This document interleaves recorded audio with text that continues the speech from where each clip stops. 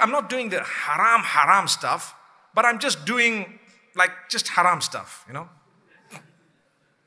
Now, that's a statement I've heard. What do you mean?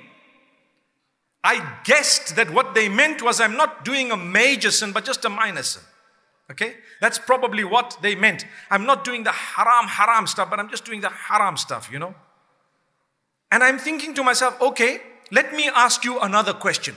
And this is a powerful question for tonight. Do you know that on the day of judgment, there will be a scale?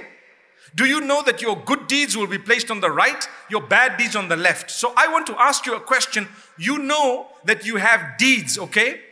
How many good deeds have you packed away that you can actually say, okay, I might have done, like the guy says, haram stuff, but I've done thousands and thousands of good things. I prayed 5 times a day without missing. I read Quran every day. I actually did charities every day. I did so many good deeds every day. I kept the people who were making a noise in the back quiet by saying, shh, shh. That was also a good deed. MashaAllah. May Allah reward you guys, whoever it is. Wow, dead silence. Whoever did it is blessed, man. May Allah grant you Jannah without reckoning, man.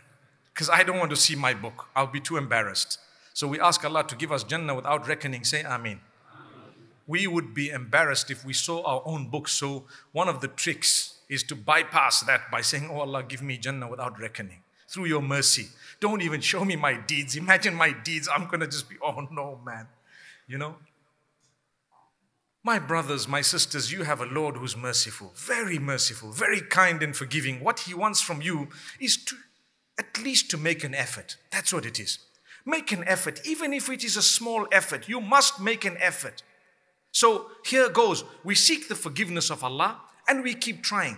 And then, like I said, the golden question, the most powerful thing that I feel I would say tonight is, pack away as many good deeds as you can so that when the scale is placed in front of you and you start seeing, okay, there's a lot of bad coming. Okay, now let's see. 1, 2, 3, 4, 5. Oh, the good is coming in. Ooh, you can start smiling. Why? Because I see more good than bad.